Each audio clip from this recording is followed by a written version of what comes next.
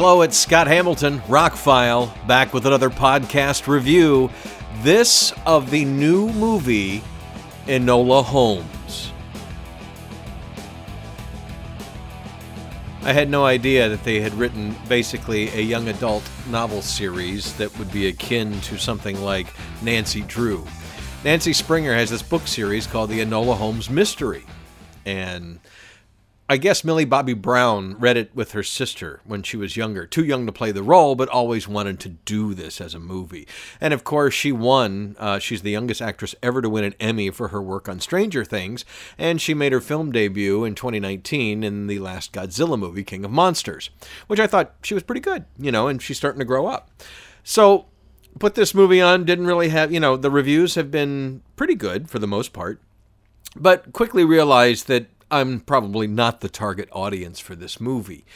It is a young adult mysteries type movie, but adults can watch it and not feel it's dumbed down in any way. I don't want to, it just spends a long time on her romance with a young man and things like that you wouldn't find as much in a Sherlock Holmes story. Matter of fact, a side note, that's a funny, the Conan Doyle estate sued the makers of the movie and Netflix, I guess Warner Brothers too. This was originally going to be a theatrical release from Warner Brothers, but Netflix bought the rights and released it on Netflix.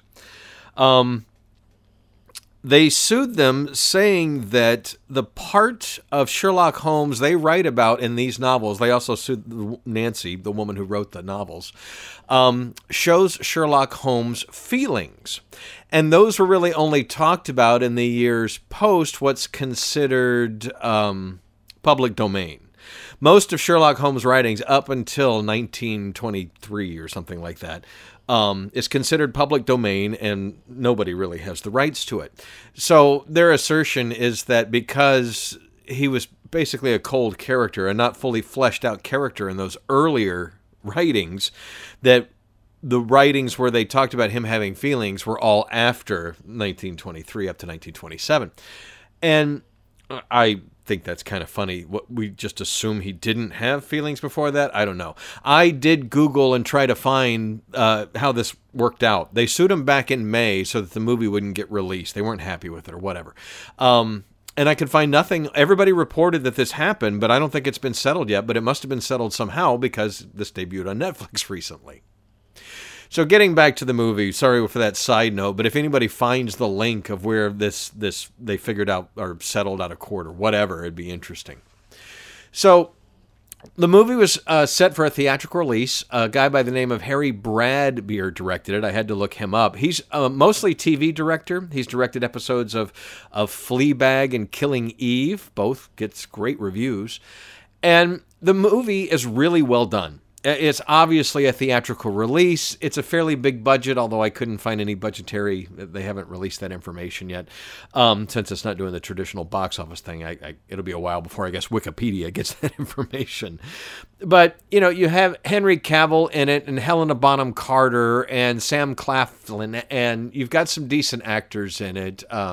Bern Gorman, who I've always liked from Torchwood and the Pacific Rim movies. So you've got a decent cast. It's filmed on location in England. It's great sets, great costumes, a lot of great detail. All of that's really well done. It's well acted. It's well performed. The action scenes, what there are good. There's some incredible stuff on a train and things like that. But overall, the movie is just a little bit long, and just ended up being okay.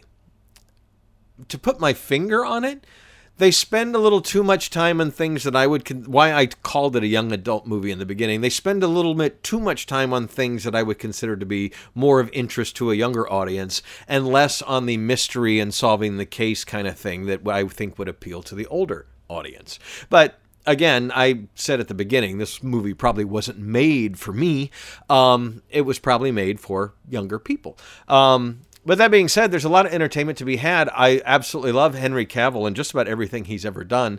Fiona Shaw is also in the movie. It's a really good cast, and everybody does a great job. I think everybody was cast well. one of the biggest problems, I don't mind the narration. I think you almost have to have that when you're adapting a book that has this much. Well, any Sherlock Holmes story has a lot of going on in his head, and if you're not let in on that, you kind of miss out on part of what makes those books great. So hearing what goes on in her head is fine, but it turns out it was her idea to actually break the fourth wall. Yeah, she turns to the camera and says things much like Deadpool does. And I don't have a problem when it's done well and done sporadically. I think Deadpool does it very well, but that's also part of his character. Never read the books, don't know if this is part of the character, but I did read that this was Millie Bobby Brown's idea, that she talked to the producers and everybody, and she wanted to break the fourth wall. So that takes me out of it, depending on... This movie wasn't flamboyant enough. It wasn't as over the top as like the Guy Ritchie Sherlock Holmes movies, which more play like fantasy movies.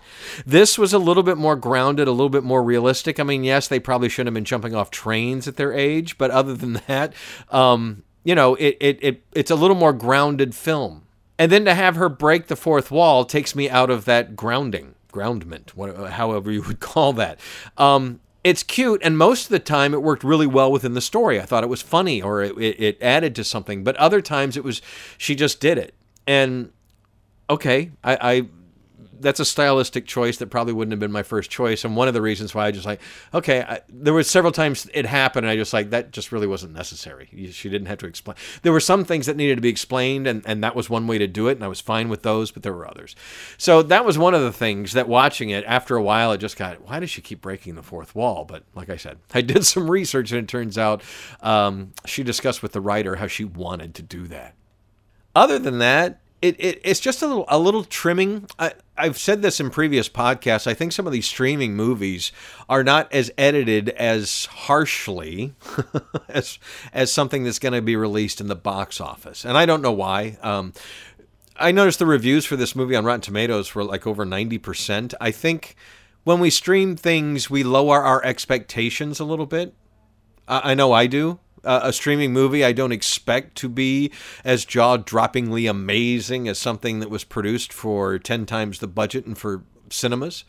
That being said, there's been some really great straight-to-streaming movies and some big releases that have had to stream because of our current situation that were fine as home video releases, and this is fine as a home. Matter of fact, I don't know how well this would have done in theaters because, again, we expect a little bit more when we go to the theater to see something, and I think young, especially female audience, it's empowering. It's a great character. She does things on her own. She doesn't have to have men fix things for her. I mean, it's definitely a great movie for what they're trying to achieve here. But, I wanted a little more Sherlock Holmes and a little less 16-year-old girl finding her way in the world. But that's the story, and just, again, I'm not the target audience for it. But it is very well done. It is very entertaining, and I was glad I watched it. If it was ever put out on Blu-ray, I don't need to own it. But I would like to watch the second one because this is also an introduction. It's telling, we don't see her begin her trainings and things like that, but they do flash back to them as we meet certain characters. So this is still very much establishing the character, the pilot episode, if you will, of a franchise that they announced this month they would like to make a sequel. And I would like to see a sequel. I think we've established enough about the character and the mythology and the universe that they inhabit that they could have a lot of fun with a sequel. And there is a lot of fun to be had in this first movie. I don't want you to take this as a negative review, but with the cast involved and the fact that it was a Warner Brothers movie that was going to be released in theaters, it's just a little bit below what I would expect for that. But it was still entertaining. My roommate and I, we gave it a 3 out of 5. We didn't hate it. It was entertaining. Don't know that I need to watch it again, but I really liked everybody in it. I think Millie Bobby Brown, at 16 years of age, is becoming a really great actress. I guess she was right for the role. Like I said, I haven't read the book, but I did enjoy her in the role, and no complaints there. And that the movie hangs on her shoulders, absolutely. So if you're paying that monthly Netflix fee, you might as well watch some new movies. This is one to actually put on and watch. It's worthy. There's a couple bathroom moments, a couple let's go make some popcorn moments, but other than that, the 2 hours, a hair over 2 hours, I think, flies by pretty quickly and is quite entertaining and fun. So check it out. Millie Bobby Brown, Henry Cavill, and a whole bunch of other stars in the new Enola Holmes, streaming right now on Netflix.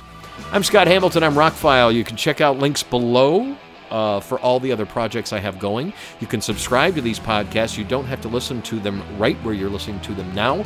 You should check out some of the other options. If you have Alexa or Google Assistant, I'm on Apple Podcast. I'm on Amazon Podcast. I'm on Google Podcast. I'm on pretty much any podcast service you can get me on. And maybe, if you have an iPhone, it has a built-in podcast app. You could try that as well. Just look for Rockfile.